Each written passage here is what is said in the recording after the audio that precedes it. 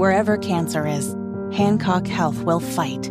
In any part of you and in all corners of East Central Indiana. From Indianapolis to Greenfield to Knightstown to Greensburg. From hospital rooms to family rooms, we fight. With technology and medicine, with care backed by the wisdom of Mayo Clinic.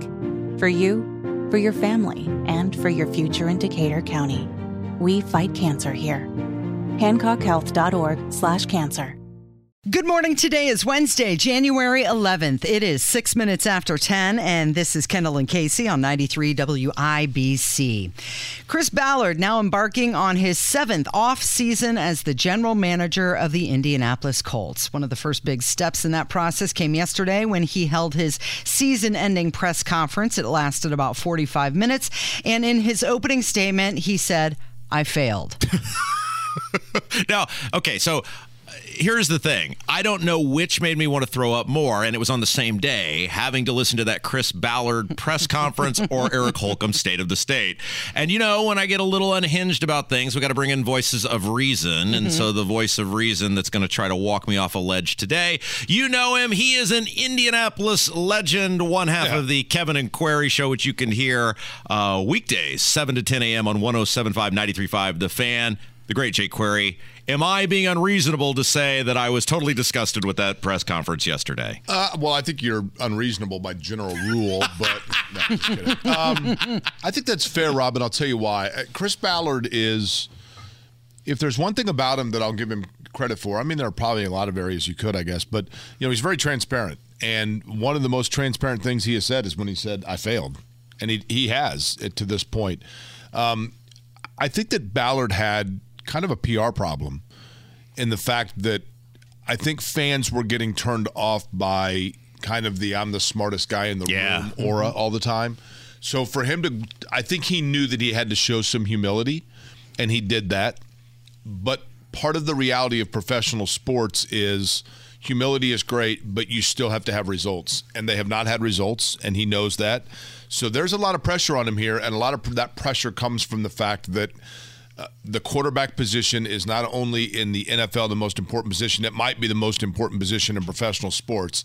And now he is in a situation where he's been kind of painted into a corner where he's going to have to get a quarterback that's going to be here for more than a year. You guys were talking about this morning on The Fan, and I think it was you who said, I mean, the obsession with not drafting a quarterback, and he said it yesterday, where it's like he acknowledges, I'm going to have to do it or I'll be run out of this town. Like they will throw me on a rail car and run me out of this town. But he doesn't want to do it even now. Right. I think this is what it comes down to, guys, is, you know, I likened it to when I was in college and they kept saying to me, like, look, you're going to have to take algebra. And I knew that I had to take it, but I never got out of the university division because I kept staving algebra because I knew that that was going to be my biggest challenge and I couldn't grasp it. And I think that he knew as a general manager that once you draft a quarterback, the clock starts on you. That's truly the measure of a general manager is how are they building a team around a quarterback that they selected. And he was able to, via free agency, just continue to do one-year Band-Aids.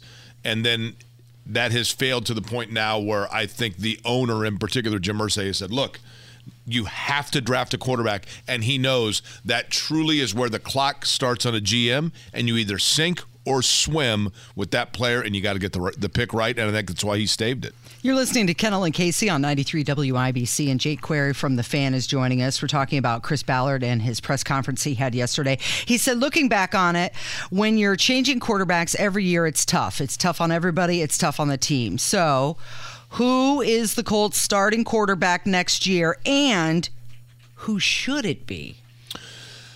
Great question. I think the answer probably is the same in the fact that it's going to be someone that they draft. And Matt Ryan is still under contract, and he kind of tipped his hand that he would be open to Matt Ryan coming back, but it doesn't do you any good, Casey, at that point, because you know he's going to be here 1 year. Mm-hmm. And at some point you've got to start organically growing the plant, right? Like you've got to plant the seed, you've got to water it, you've got to cultivate it.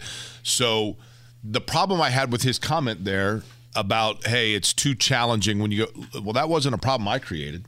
It wasn't a problem Jim Irsay created.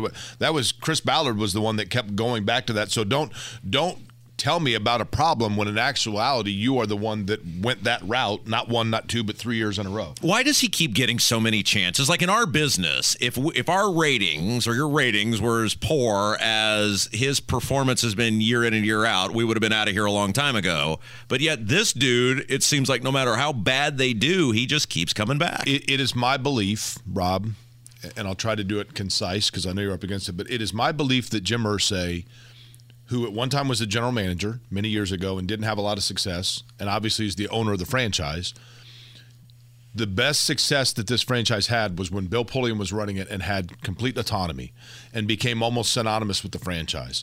I believe that Jim Irsay since then has desired to get back to his own second opportunity to show that he has football acumen. And the best way to do that is to have young guys in that position that have to kind of defer to him. That never works, does it? Call him Mr. Irsay. That never works. Jerry Jones tried that it still is trying it. Look, Mike McCarthy's his coach. It never works. It's good to be the guy signing the paycheck. Hey, right? Before I let you go, I have a really great idea that I've put out there, and I want you to, because you are Mr. Indiana Sports. Okay. You can reject this. You can say this, Rob, this is the greatest idea ever. I think we all know the coach is not the problem here. I think many of us believe the top guy, that being the owner, is the problem. So here's the theory. We pick a random season ticket holder, okay? The people who are in, we draw a name. It could be Susie Jones. It could be Sam Davis. It could be whoever. And if that coach can do better than 4-12-1, Irsay's got to sell the team. What do you think? I like the idea. Zero chance in hell that he goes for that. I like the idea that, hey, let me tell you, when his dad was running it, when Bob Irsay was running it, they basically had fans calling plays from the press. It's like, who wants to call the next play? That's basically how they did it, and Jim Irsay's tried hard not to become his dad. Jake Query, one of the great broadcasters, certainly sports minds here in Central Indiana, 107.5, 93.5 The Fan, Kevin and Query, weekdays. Thank you, my friend. All right, guys, always a pleasure. It's Kendall and Casey on 93 WIBC.